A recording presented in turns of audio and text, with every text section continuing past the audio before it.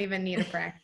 Professional. I don't know about that. All I said was, you ready to get started? No. I just mean they have their own podcast. They do lives all the time. They're professionals. I know. I've never been on their podcast, but I know they have one. So it's cool. Me neither. Apparently it's only for those that are married to them. I don't know. It's all. Yeah. It's only 2 people podcast. Maya maybe every once in a while barks in the background. If she can make a guest appearance, I think Ray can too. That's true. And it's Appel, correct? It's apple. It's just apple. Just like the fruit. Yeah, it's spelled funny, but yeah, it's just apple. It's the perfect teacher name, right? Yeah. So we're at episode 8, Ray, right? Yes. What's up, y'all? Welcome back to the Teachers Deserve It podcast, episode 8. That means that we've been doing this podcast for 2 months, which is, it's always fun to look at those historical markers. So many people look to the future, which I think is important. It's also important to look back, Ray, to see kind of all that you've already done and accomplished. I don't think people do that enough and celebrate. So Ray Hughart, we are going to celebrate 8 episodes right now, 2 months of time.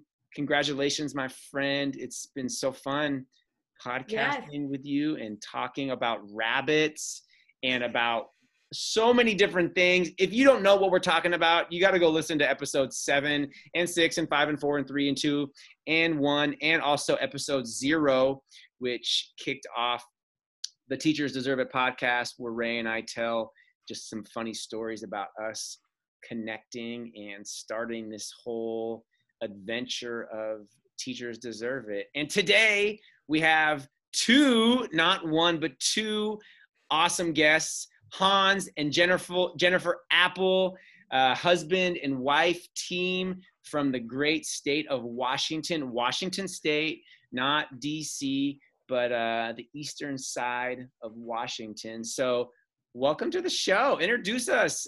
Tell us about yourself. Thanks for having us. We're excited to be here. I'm Hans Apple. I'm counselor at Enterprise Middle School. Middle school is where my heart is. I love those kids. They're crazy and fun all at the same time. And then I'm also the director of culture for the Teach Better team and the author of award-winning culture, and super excited to be here talking to you guys this morning. Yay. And I'm Jennifer Apple and work at the same school. This year, I'm actually the tech coach, which has been an adventure with all of this happening. So it's been an interesting job. But yeah, I've taught middle school for, I think this is my 22nd year, I figured out. So a long time. And I'm the Chief Heart Officer for the Teach Better team. Sorry, got confused there for a second. Chief Heart Officer for the Teach Better team. Yeah, titles don't really matter. I just love that you're both so you're really just like the positivity tribe, right? Yeah. The Teach Better team, always sharing the love. Culture, positivity, yeah. I think you got a cooler title though. Yeah, I've got a pretty cool Yeah. title. And I'm an author. I wrote a book called Award-Winning Dog, and it's a little picture book for about 2nd grade. K3 is really what the book is meant for. And then I have another adult book coming out soon. I don't know when, but sometime. We're doing the finishing touches, so sometime it'll come out.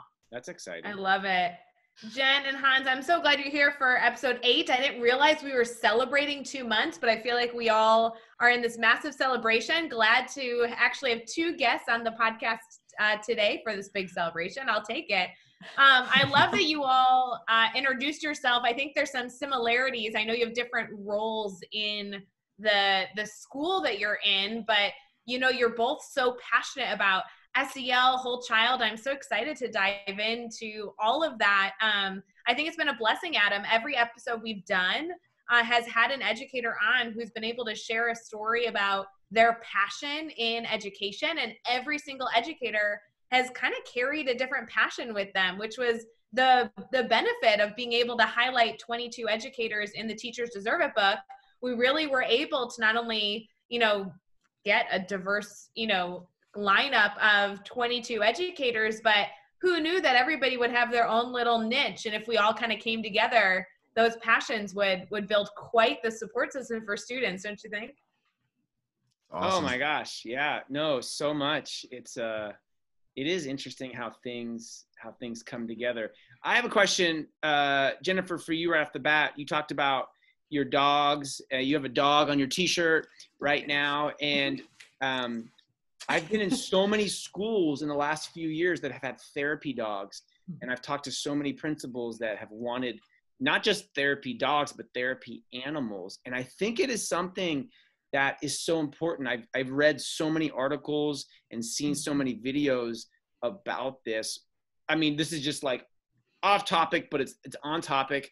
What are your thoughts, and how do schools go about getting the funding or just the research behind it, and the need for kids and for adults to have some kind of therapy animal in their school? Yeah, and that's a really good question. Maya, who is on my t-shirt, she's the star of my book, Award-Winning Dog. And in the book, goes into schools and she goes into like hospitals and things like that. And Maya's actually a trained service dog, not a therapy dog, but she's a trained service dog, so she can go into places and things like that with me. But I think therapy dogs are so important in our schools because Michelle Borba talks about anxiety. And so she always says, as anxiety goes up, empathy goes down. And so in our schools, we have so much anxiety with kids and teachers and staff and everything else. And dogs, like there's all of this research on how dogs reduce anxiety in students. And so for us, like SEL is huge. And so if you can have therapy dogs come in and you have kids reducing their anxiety, you can get so much farther. You can actually show them what empathy is and teach them those skills because their anxiety isn't as high. And there are a lot of organizations around where we live. One of the dogs that Maya has an Instagram account, and she's like really good friends with this one dog named Tiba. She's the cutest little golden retriever.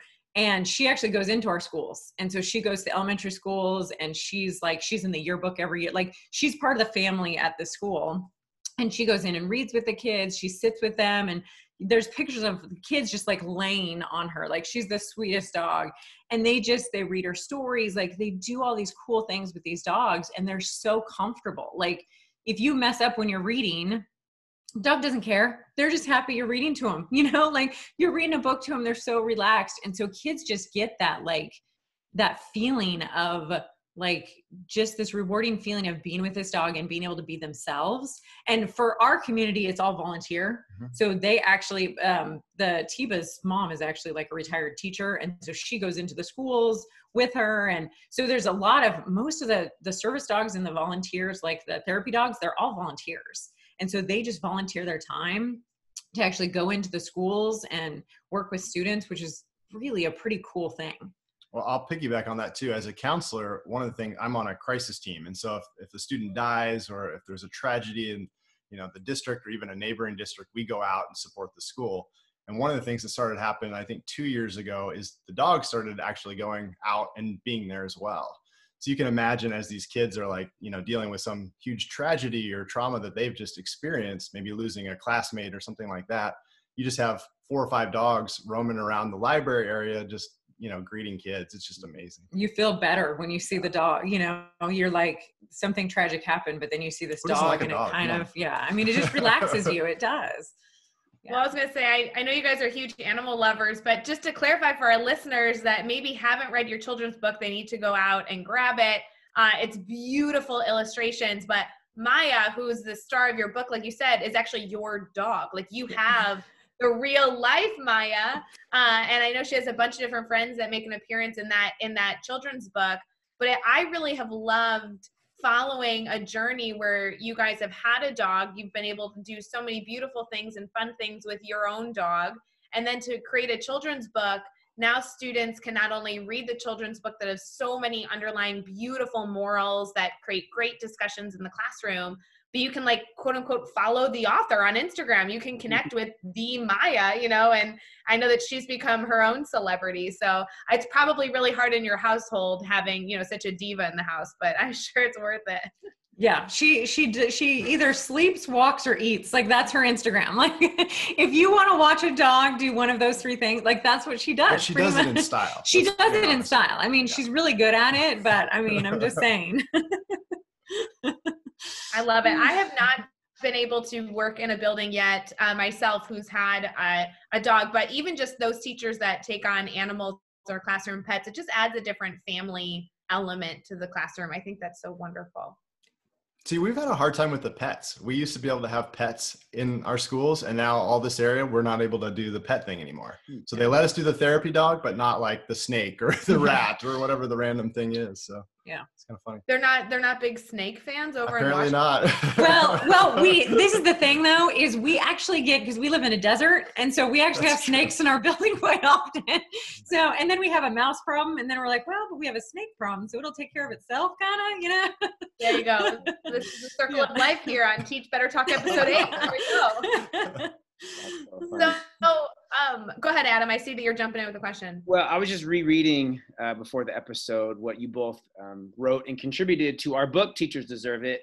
And I wanted to kind of go over just the last line of your contribution, because I think it lends itself to what we've already talked about a little bit. And I think what a lot of people are thinking about and talking about and going through right now, with so much just happening in our world, and especially in education. Our why is to help students and staff forever shatter the ceiling on culture and climate by magnifying the lens to real, sustainable joy.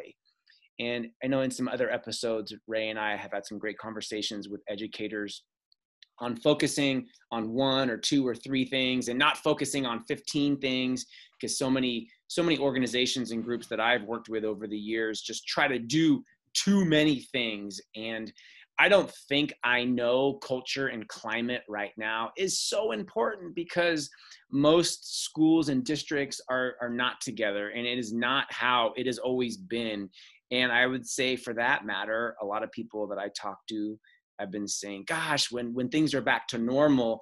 And I've been saying, we don't even know what normal is going to look like whenever we get back to something that replicates what we used to deal with. So if you had to pick 1 or 2 or 3 or 5 things to really focus on or talk about when it comes to culture and climate right now with what we are dealing with, what would you recommend to people that are listening that they could focus on, no matter what job they are? Kindergarten teacher, all the way to a superintendent, to somebody that's on a school board and they're making decisions that are impacting everyone in the community. What would you both say? I'll speak first. That word joy that you read there, I think that's kind of the huge word of that sentence, isn't it? And when I think about joy, I'm not thinking about happiness, that temporary feeling of eating pizza and feeling great about it. I'm thinking about something that's really deep, right? That's purpose driven.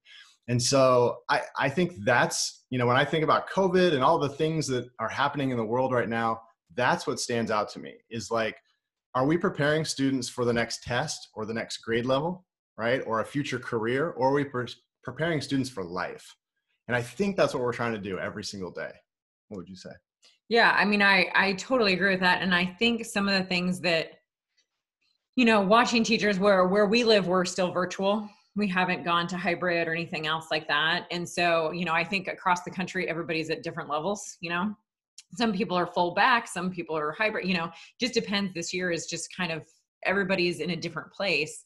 And so I think the place to start is, I love your book, Teachers Deserve It, because I'm totally a person that yes, teachers deserve to be able to do this. This is something we're professionals. We know how to do this. And so I really think about, to bring that joy, is what is best for your students right now. Don't worry about what the district says. Don't worry about where your school is. Don't worry about those things. You know what's best for those 30 students you have in front of you right now, or those 15 students, or those, whoever it is. What is the best thing you can do for them? And how are you going to bring them joy right now? Because life is stressful. We're all kind of in this state of this anxiety, this stress. And so what can you do right now for those 30 faces in front of you? What can make their world better for that 20 minutes they see you, that hour they see you, that, 6 hours? It depends on where you're at. But however long they see you, how can you make that just an awesome experience for them? And focus on what you know about education, what you know about your kids, and what is best for them. That's all that matters right now. And I think not worrying about outside forces, as teachers, we have a lot of outside forces, and no, you trust yourself. You are the one that's in charge of your classroom. You're the one that's in charge of those students. You know what's best for them. Do what's best for them, and bring that joy and fun into it as much as you can over a screen or wherever you're at. Right. And I'll piggyback on that. I think one thing that we can do specifically is speak to our students about what they really need, because I don't think that's happening enough. I see, all of these amazing plans, being thrown out by district leaders and politicians and all kinds of folks that are experts, right? But really, the expert of a child's learning is the child. And so going back and really saying, what do you need right now? How can I support you as this, teacher that's, your math teacher that sees you, once or twice a week, maybe over Zoom? What do you need from me to grow, in fractions, or what do you need to survive whatever's happening outside of school right now for you? So I think that's one specific thing that teachers can definitely be doing.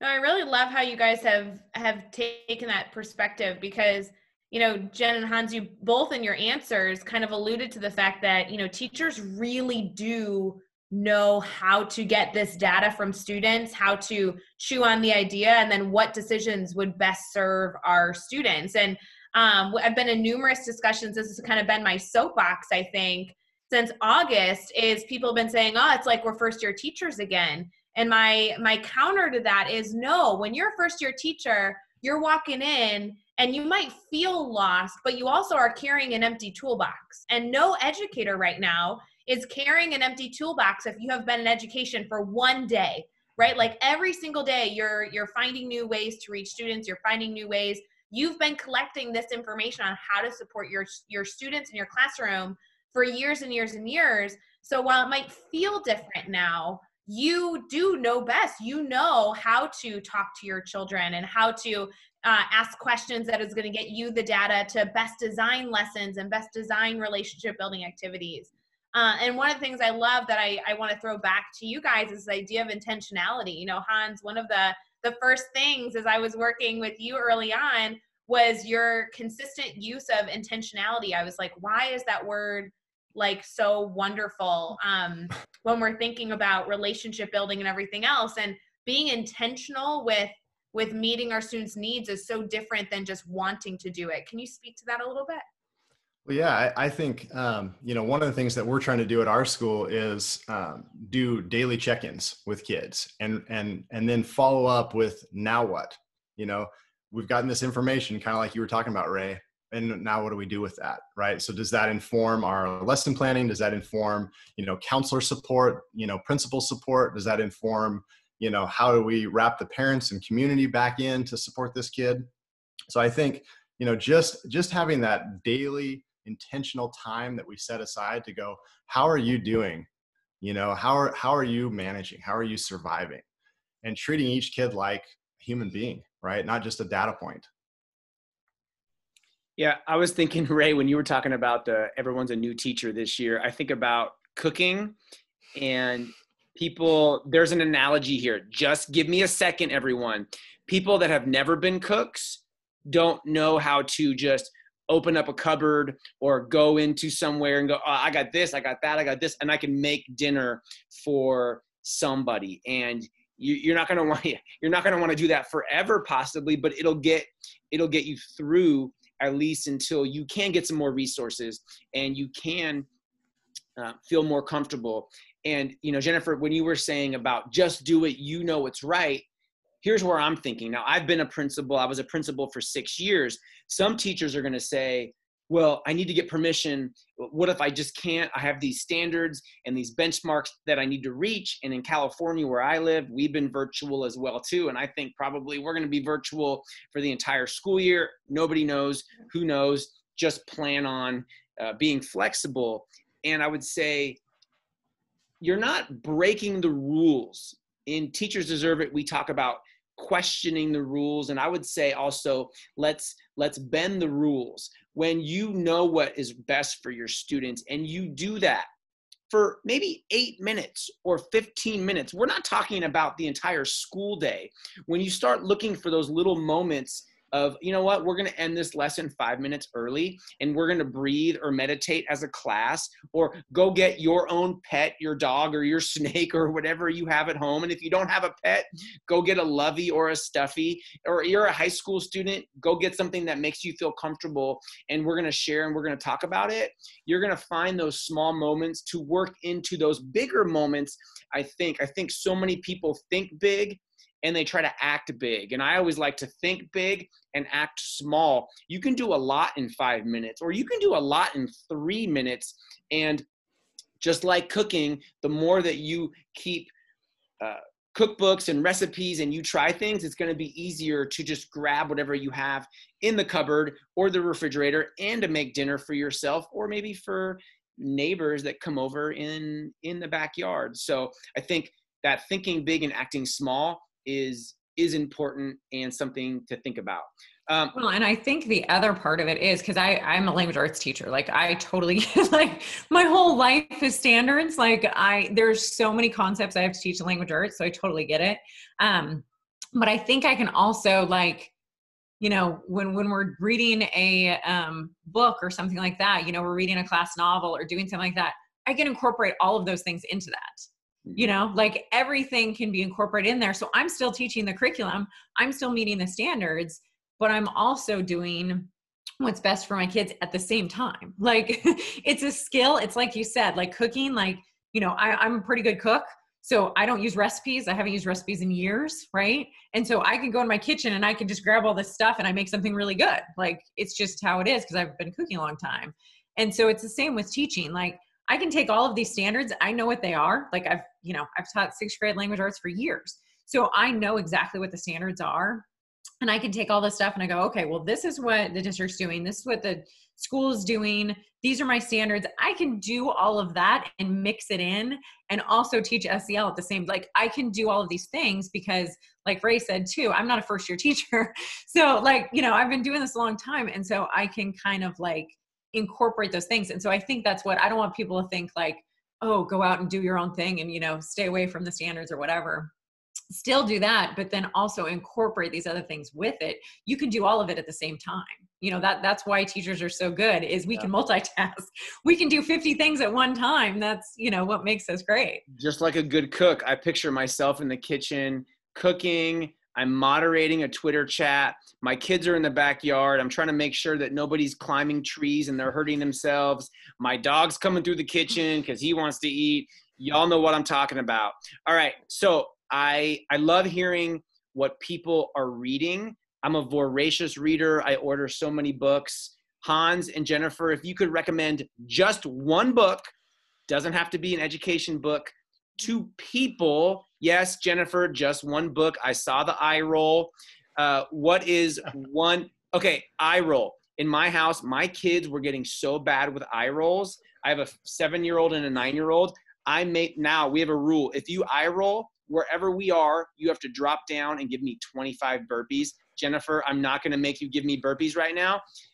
What is one book, Hans and Jennifer, that you would recommend to just people in general that you like to read?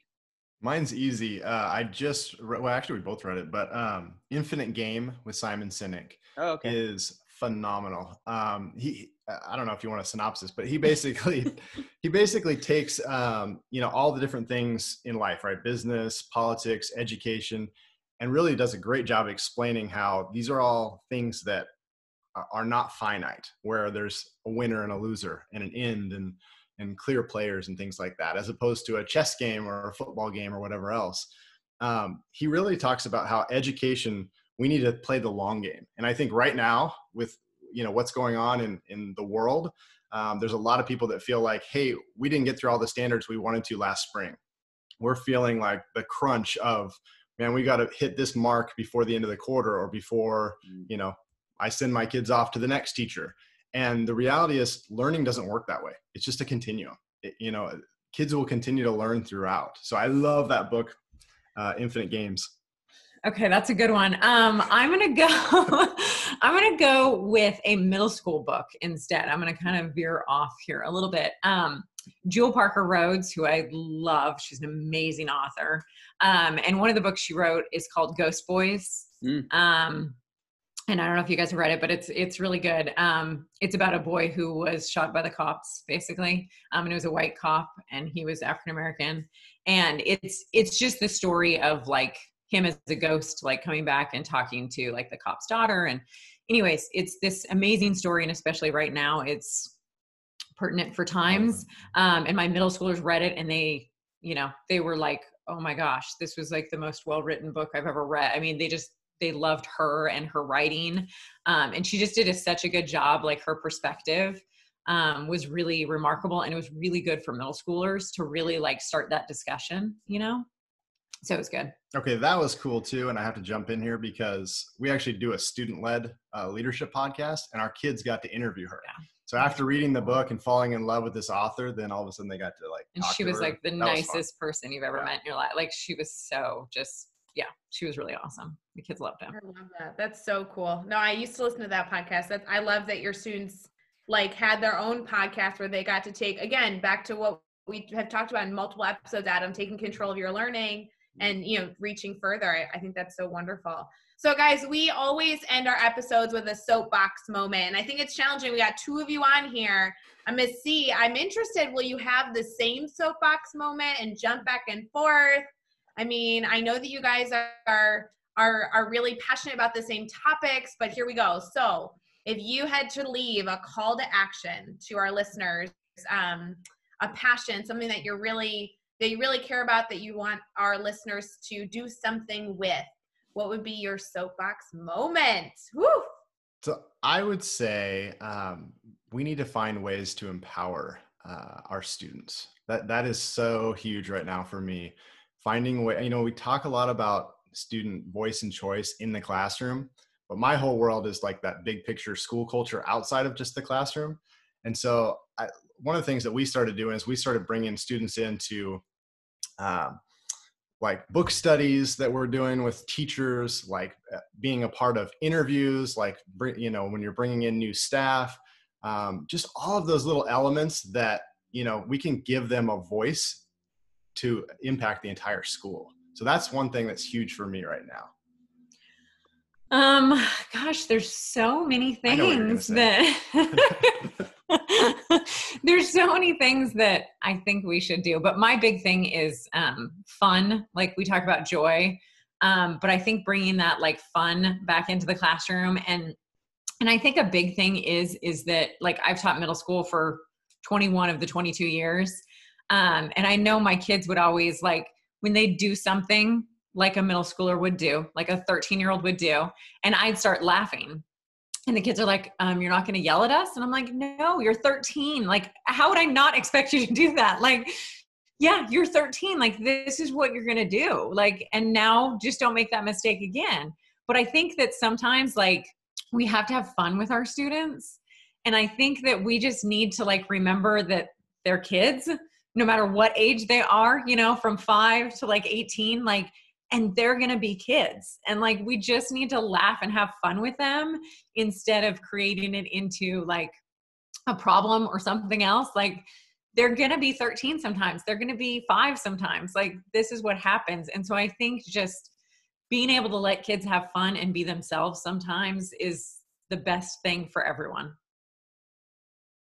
Well, I couldn't agree more with the fun. I think we all need fun, and I would say we need more fun and more joy in our life right now. And those can be small things, they can be big things, but try to find, maybe it's making dinner with a friend or a partner, find joy in not following a recipe. Open up your fridge, open up your cupboards, and just see whatever you have in there. Maybe that's making Ray a little nervous. I think you can do it, my friend. I'm telling you guys, I have many skills, running and cooking. We've hit on the two that I'm not so good at. I'm really good at boiling water. I'm a master at it. And I made a frozen pizza last night. Does that count? No, it does not count. You remind me of my roommate in college. I come into the kitchen and he's on the phone with his mom. And I'm like, what are you doing? He's like, oh, I'm trying to make spaghetti. I'm like, bro, water, boil, noodles, sauce, eat. You can do it. That I can do. Ray deserves some cooking lessons. Hans, Jennifer, we so appreciate you joining us on the Teachers Deserve It podcast. We just really want to continue creating a space to amplify educator voices and allow every educator to share their story, passions, and message so we can get one step closer toward achieving all that we deserve.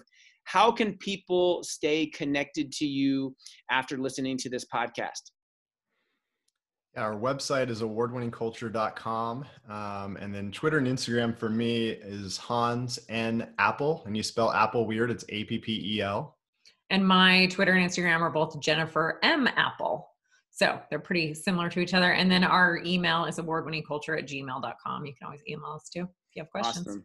Yeah, basically you both are like all over the internet. So Google them, follow them on social media, connect, ask them questions, get resources. And remember, if you are listening, we always appreciate you choosing to subscribe to the Teachers Deserve It podcast. Stay up to date on every episode as we drop. Even a 2-minute rating and review really helps us to reach more listeners. And if you're up for a little TDI challenge, find one of your colleagues you think may benefit from hearing the challenge from Jennifer and Hans and share with them, because you know what?